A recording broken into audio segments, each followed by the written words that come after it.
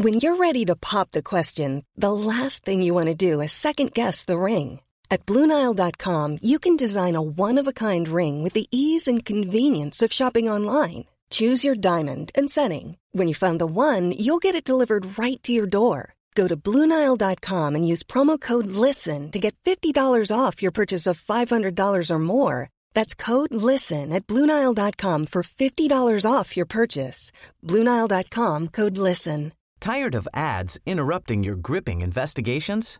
Good news. Ad-free listening is available on Amazon Music for all the music plus top podcasts included with your Prime membership. Ads shouldn't be the scariest thing about true crime. Start listening by downloading the Amazon Music app for free or go to amazon.com/truecrime ad-free. That's amazon.com/truecrime ad-free to catch up on the latest episodes without the ads.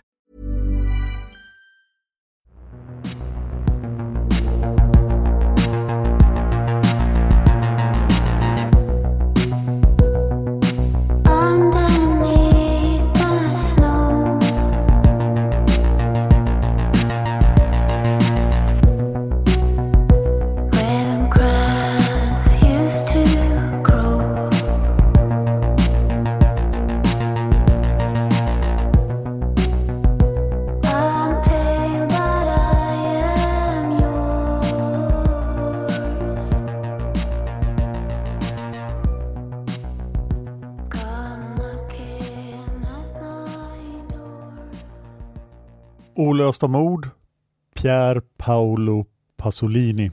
Varning för att det här avsnittet kommer att innehålla en detaljerad beskrivning av en brutal dödsmisshandel och dessutom referenser till en kontroversiell film. Överväg att lyssna på någonting annat om du är det minsta känslig. Det här avsnittet har skrivits av David Oskarsson, ljudet har bearbetats av Eva Martinsson och jag heter Dan Hörning. Bajsätning, våldtäkter, tortyr.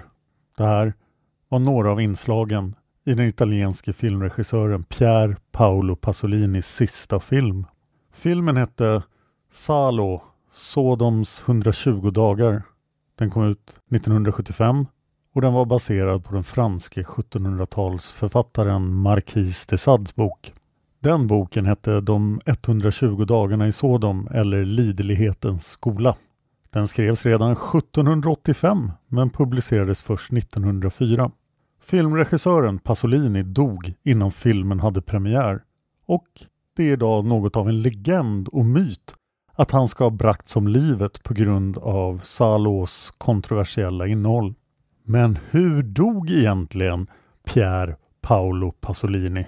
Och vet vi med säkerhet vem eller vilka de skyldiga var? Nej, det gör vi inte. Mordet på ett av filmhistoriens största namn är ett olöst mord. I det här avsnittet ska vi berätta vad vi faktiskt vet om händelsen. När kvällen den 2 november 1975 hade gått över i natt och klockan var 01.30 på morgonen den 3 november. Då stannade polisen i Rom en bil av märket Alfa Romeo. Bilen körde anmärkningsvärt fort och stoppades vid kustpromenaden i Droscalo i stadsdelen Ostia. Det skulle visa sig att bilföraren var en blott 17 år gammal man. Han hette Giuseppe Pelosi men var mer känd som Pino. Pino blev gripen för att han 1. hade försökt köra ifrån polisen och 2. inte på något sätt kunde bevisa att bilen faktiskt tillhörde honom eller att han hade fått lov att köra den. Via bilens registreringsnummer kunde polisen snabbt sluta sig till att dess rättmätige ägare var en kändis. Mannen som stod på den här silverfärgade Alfa Romeon var ingen mindre än just filmregissören Pier Paolo Pasolini. Kort efter gripandet av Pino blev polisen kontaktade. En källa säger 2 timmar senare, alltså 03.30. En annan källa säger att klockan var 7 på morgonen. Vissa källor till det här väldigt omskrivna fallet väljer att helt enkelt säga citat under de tidiga morgontimmarna, slutcitat. Polisen blev kontaktad någon gång under natten. Då fick de veta att en död man hade hittats på stranden i Ostia, inte långt ifrån den kustpromenad där den 17-årige Pino hade blivit gripen. Den döde mannen på stranden skulle visa sig vara svårt misshandlad. Hans kropp bar spår av att flera gånger har blivit överkörd av en bil och slagen med träpåkar. En träpåk hade till och med använts för att krossa mannens testiklar. Runt om kroppen låg blodiga träflisor. Och dessvärre skulle den döde identifieras som just Pier Paolo Pasolini, filmregissören vars bil den 17-årige Pino hade ertappats med. Notera att Pasolinis senaste kontroversiella film, Salò, hade inte ens hunnit få biopremiär. Pier Paolo Pasolini blev bara 53 år gammal. Misstankarna riktades givetvis genast mot den unge Pino, som kort efter gripandet kunde konstateras vara en tjuv och manlig prostituerad. Pino var känd hos polisen sedan tidigare. Han nekade först till anklagelserna. Han hävdade att han hade hittat bilen övergiven och sedan bestämt sig för att ta den. Han visste absolut ingenting om någon död man på en strand. Efter att ha suttit fängslat några dagar skulle Pino dock erkänna mordet. Först för en cellkamrat och sedan direkt till polisen. Hans version av vad som hände såg ut ungefär så här. Pasolini hade plockat upp Pino på en gata framför tågstationen Termini i sin bil. Just den här platsen beskrivs av tidningen The Times som en känd mötesplats för homosexuella män. De hade därefter åkt till en restaurang där Pasolini bjöd på mat. Restaurangen i fråga var Biondo Tevere vid Sankt Paulus basilika mitt i Rom. En basilika är för övrigt en pelarhall. Just denna basilika var en fornkristen kyrka som brann ner 1823 och därefter byggdes upp igen. På restaurangen fick Pino spaghetti med olja och vitlök. Pasolini åt ingenting, han drack bara en öl. Vid 23:30 åkte de till en plats där Pasolini sedermera hittades död. Enligt Pino så frågade Pasolini honom angående sexuella tjänster efter att de hade parkerat. Pasolini ville ha analsex, men det ville inte Pino. Det var inte vilken analsex som helst enligt Pino. Pasolini ville föra upp en träpinne i hans anus. Pino tyckte inte det här lät något trevligt alls, så han klev ur bilen och började springa därifrån. Pasolini satt efter honom och på vägen plockade Pino upp 2 gamla stolsben som han använde för att slå ihjäl Pasolini med i självförsvar. Sedan tog han Pasolinis bil och körde därifrån. På vägen därifrån råkade han köra över Pasolinis kropp, som han just i denna stunden trodde var ett fartgupp, och sen greps han av polisen. Rättsläkaren som undersökte Pasolinis kropp var doktor Faustino Durante. Han drog slutsatsen att Pasolini hade blivit utsatt för våld av fler än en person. Dessutom verkade skadorna på Pasolinis testiklar ha orsakats av ett föremål gjort av stål och inte trä. Något sådant föremål påträffades dock inte på brottsplatsen. Den 3 november 1975 publicerade The New York Times en artikel som kastar lite mer ljus över Pasolinis dödsorsak. Så citat New York Times. En obduktion som genomfördes idag visar att Pasolini, filmregissören, var vid liv när han blev överkörd av sin baneman, en 17-årig ungdomsbrottsling. Pasolini dog till följd av inre blödningar och en bristning i hjärtat när hjulen på hans egen sportbil krossade hans bröstkorg tidigt igår. Detta enligt obduktionsrapporten. Slut citat. Vissa källor nämner även att det verkade som att någon hade försökt sätta eld på Pasolinis kropp. Enligt alla källor var det en synnerligen grym misshandel. Pino Pelosi dömdes för brottet nästkommande år 1976, men i domen dömdes han tillsammans med citat andra okända. Detta på grund av doktor Durantes utlåtande. Andra okända skall dock vid ett senare tillfälle ha strukits från protokollet. Straffet blev 9 års fängelse för Pino. Men om Pino nu hade misshandlat Pasolini till döds tillsammans med några andra, vilka var de?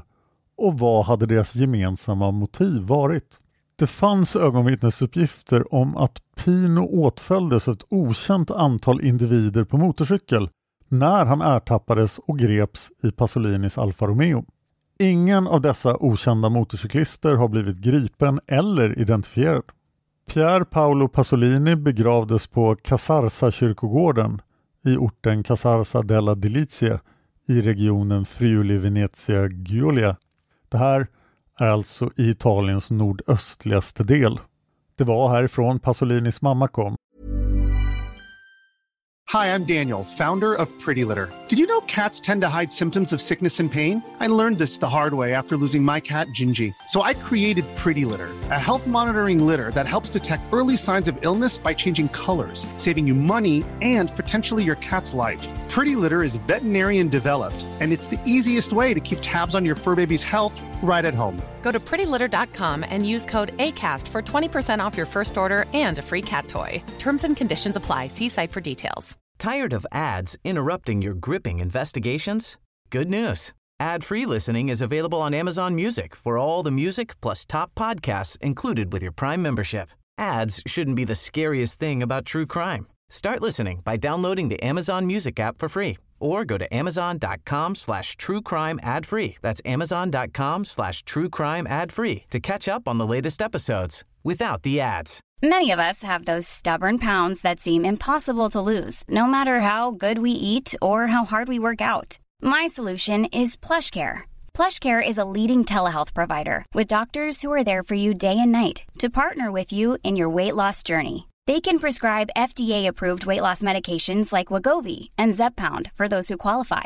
Plus, they accept most insurance plans. To get started, visit plushcare.com/weightloss. That's plushcare.com/weightloss. Och det var här Pasolini själv hade vuxit upp mellan 1926 och 1933. Han var 4 år gammal 1926. Förutom att Pasolini var filmregissör var han även en skribent och poet. Några av hans allra första dikter handlar om Casarsas natursköna landskap. Det var många som tyckte att det här var ett olöst fall. Mordet på den berömde filmregissören var inte alls löst. Och de trodde inte på domen och lugnade inte ner sig efter begravningen. Pino kändes inte trovärdig som mördare och rättsläkarens utlåtande hade ju pekat på flera gärningsmän. Mordoffret, Pasolini, var en kontroversiell person trots att hans otroligt kontroversiella film inte hade kommit ut än. Han var politisk marxist, han var homosexuell och han var en intellektuell kritiker. Han var dessutom alla de här sakerna under en väldigt orolig tidsperiod i Italien. De här åren har kallats åren av bly, alltså the years of lead på engelska. Och det syftar förstås till alla skottlossningar och terroristattentat som utfördes av radikala organisationer, både på höger- och vänsterkanten. Dessa representerades främst av Ordine Nuovo respektive Röda brigaderna. Spekulationerna gick därför ibland i den riktningen att Pasolini kanske hade blivit mördad och misshandlad antingen som ett hatbrott eller på grund av sina politiska övertygelser. Det var nämligen andra i Pasolinis skrå som hade utsatts för liknande angrepp. En Guardian-artikel som vi kommer att länka till nämner till exempel att feministen, aktivisten och skådespelaren Franca Rame blev utsatt för en brutal gruppvåldtäkt av 5 stycken neofascister. I samma Guardian-artikel kan man läsa följande citat. Medlemmar i Pasolinis familj och hans vänner samt författarna Oriana Fallaci och Enzo Siciliano lyfte potentiella politiska motiv till mordet och framställde bevisning som gick i clinch med Pino Pelosis erkännande. Exempel på det var en grön tröja hittad i bilen som varken tillhörde Pasolini eller Pino och även Pasolinis blodiga handavtryck på biltaket. Slutcitat. Det var knappt några blodfläckar alls på Pino.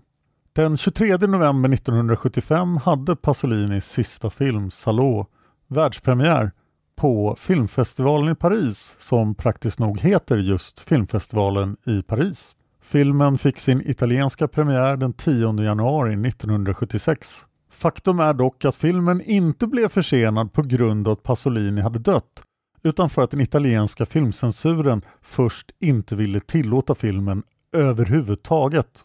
Censurkommittén gav dock med sig och lät filmen gå igenom. Men från och med den 10 januari 1976 visades filmen bara i 3 veckor innan den drogs tillbaka. Det är en ironi att den kontroversiella Pasolinis sista film blev hans mest kontroversiella.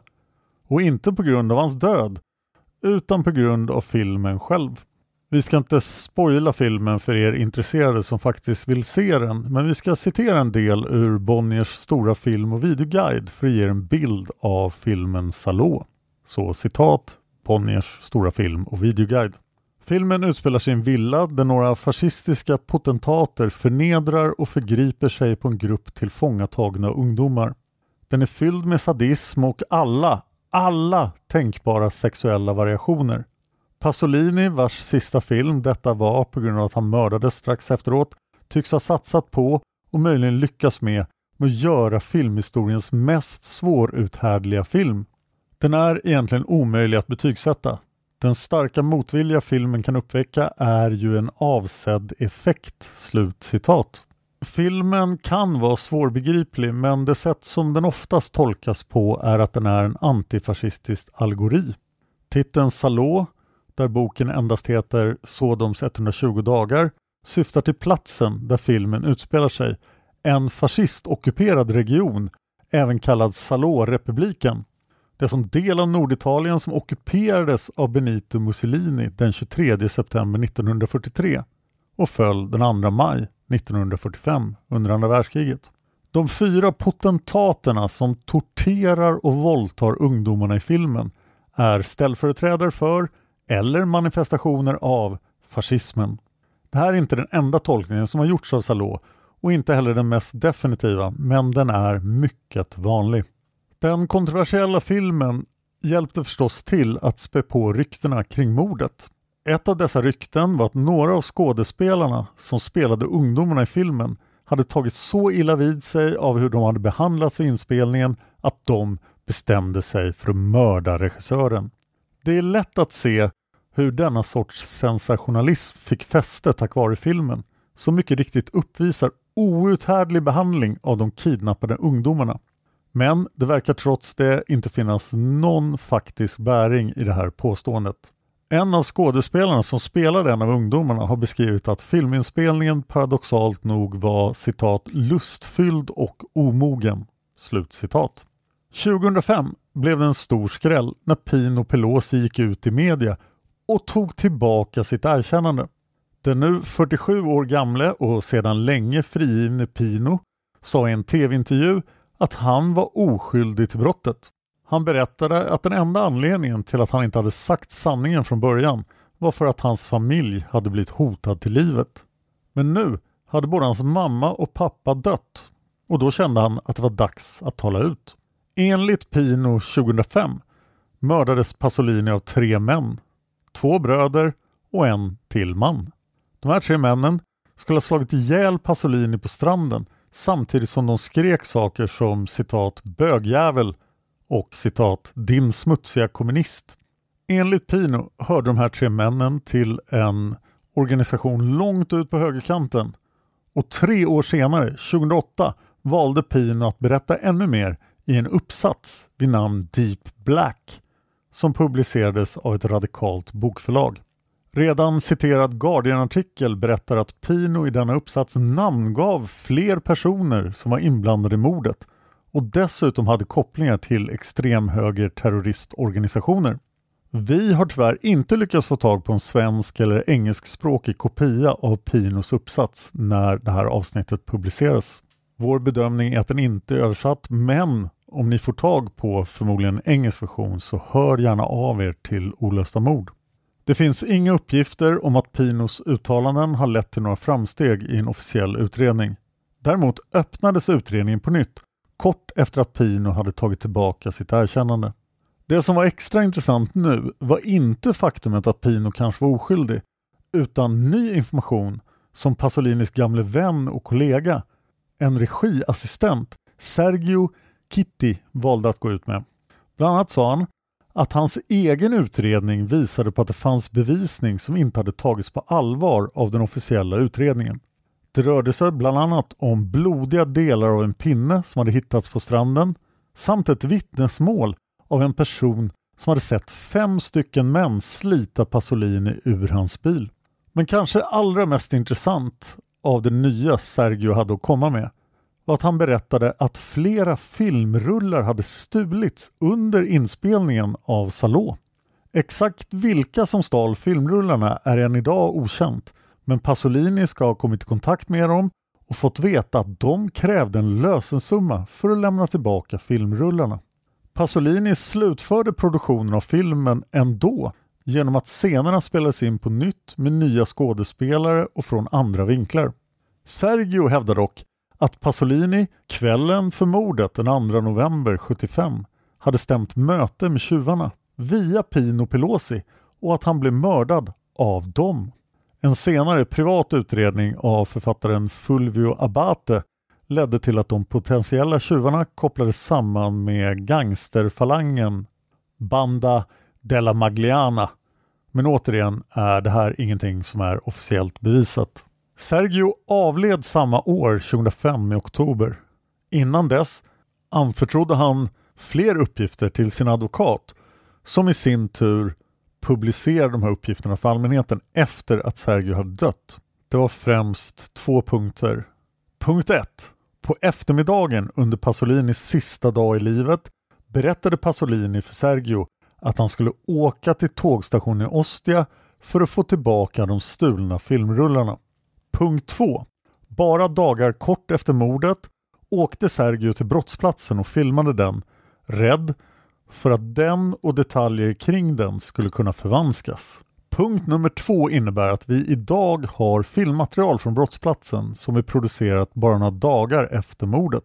Det skulle kunna vara oumbärligt material för en eventuell framtida utredning. En som länge har framhållit Pasolini som en av sina största inspirationer är den omtalade amerikanske filmregissören Abel Ferrara. Abel är mest känd för kultklassiker som MS-45 från 1981, King of New York från 1990 och Bad Lieutenant från 1992. Abel Ferrara sa inför släppet av sin film Pasolini 2014 att han visste vem som mördade Pasolini. Han har dock aldrig gått ut med någon namn och många misstänker att det här var ett rent PR-trick. Filmen Pasolini är en 84 minuter lång fiktionalisering av Pasolinis sista dagar i livet. Pasolini spelas av Willem Dafoe, en roll som han har fått riktigt mycket beröm för. Filmen utgår ifrån att Pasolini hade en mer etablerad relation till Pino. Det har ingen verklighetsgrund. Och enligt Ferrara själv skrev han filmen redan på 90-talet, inställd på att det inte skulle vara en film om just Pasolini, utan en fiktiv regissör. I en Guardian-artikel från 2014 säger Abel Ferrara även att han faktiskt aldrig har sagt att han visste vem som mördade Pasolini. Och det påståendet var bara en tidningsanka. Trots att Pasolini dog bara 53 år gammal lämnade han ett ganska stort filmarv efter sig. Från debuten Snyltaren 1961 till en av hans mest hyllade, Matteus evangeliet 1964. Det är en regelrätt ord för ordinspelning av den berömda bibelboken från Nya testamentet.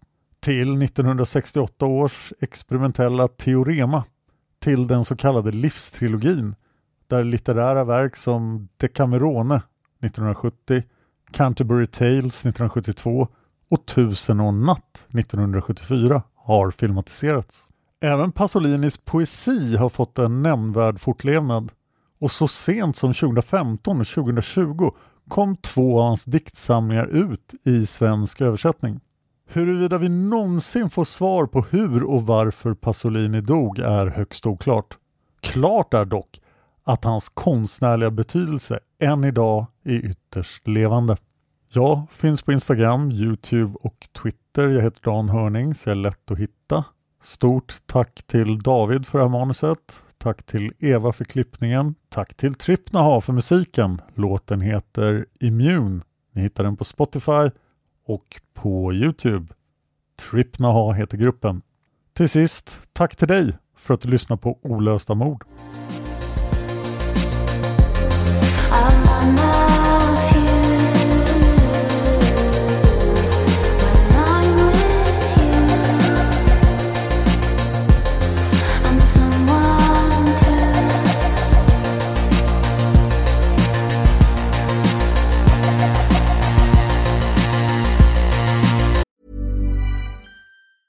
Tired of ads interrupting your gripping investigations? Good news. Ad-free listening is available on Amazon Music for all the music plus top podcasts included with your Prime membership. Ads shouldn't be the scariest thing about true crime. Start listening by downloading the Amazon Music app for free or go to amazon.com/truecrime ad-free. That's amazon.com/truecrime ad-free to catch up on the latest episodes without the ads. Sick of being upsold at gyms? My guy, you're currently a base member? For $90 more, I can upgrade you to our Shred membership. For $130 more, you'll be a Swole member. And for just $300 more, you'll reach Sweat Platinum. At Planet Fitness, you'll get energy without the upsell. Never pushy, always free fitness training and equipment for every workout. It's fitness that fits your budget. Join Planet Fitness for just $1 down and $10 a month. Cancel anytime. Deal ends Friday, May 10th. See Home Club for details.